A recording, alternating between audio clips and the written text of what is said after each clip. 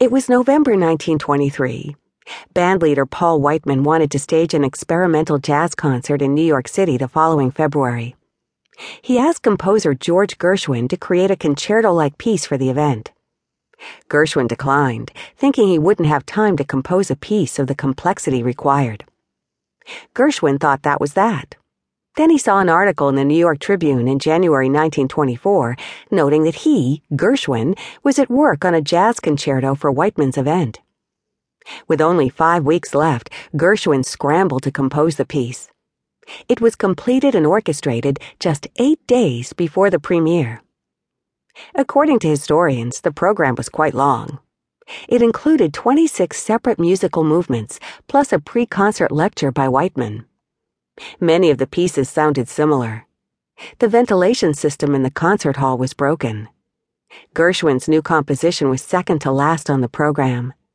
By that time, many people in the audience were losing their patience.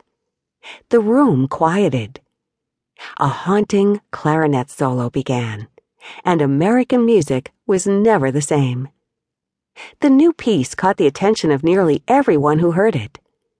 Nearly a century later, Rhapsody in Blue is considered a cornerstone of our American musical heritage. Thousands of arrangements have been played in settings from musical salons to airports, and featured in genres from movies to TV commercials.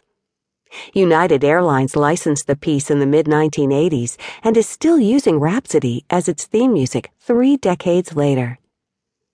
Customers today sit in the equivalent of that hot, stuffy hall in New York. We are all overwhelmed with a seemingly endless parade of marketing messages from an ever-increasing variety of media. There's no break, no room to breathe, and it all sounds the same. As a business person, you need to understand how your marketing team can help your company stand out above the noise. You need to know how your organization can use marketing to create lasting business success and strategic advantage. The idea for Rhapsody in Blue came to Gershwin on a train ride to Boston. He told his biographer Isaac Goldberg in 1931, "It was on the train, with its steely rhythms, its rattle-te-bang, that is so often so stimulating to a composer. I frequently hear music in the very heart of the noise." What George Gershwin did in Aeolian Hall in New York City on February 12, 1924, was to get above the noise. This audiobook addresses how you can use marketing to do the same for your business.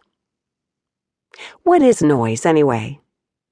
The Merriam-Webster Dictionary defines noise in several ways, but the most relevant definitions are any sound that is undesired or interferes with one's hearing of something, and irrelevant or meaningless data or output occurring along with desired information. For senders, noise is what gets in the way of delivering their message. For the receivers, noise is what disturbs their sense of equilibrium, the normal pleasantness of their day. In business, noise is what prevents us from making appropriate connections with customers. It's what distracts us from maintaining focus. It's what prolongs the sales process, causes misunderstandings with customers, and leads to squandered opportunities. As marketers, we contend with 2 types of noise. The first is the noise in the marketplace. This may be from competitors, from unclear and unfocused messaging, or from a barrage of communications released simultaneously across a wide spectrum of channels. The second is the noise that builds within our own organizations. Even if you have great creative concepts, terrific messaging, and outstanding marketing campaigns, you'll still need to compete for resources and attention with all the other activities happening within your organization on a day-to-day basis. Have your executives bought into what your marketing team has proposed? Are you aligned with executive strategy, working together with the rest of the organization to fulfill the corporate vision? Do you have the support of your CIO when it comes to accessing the data you'll need to effectively target the right customers?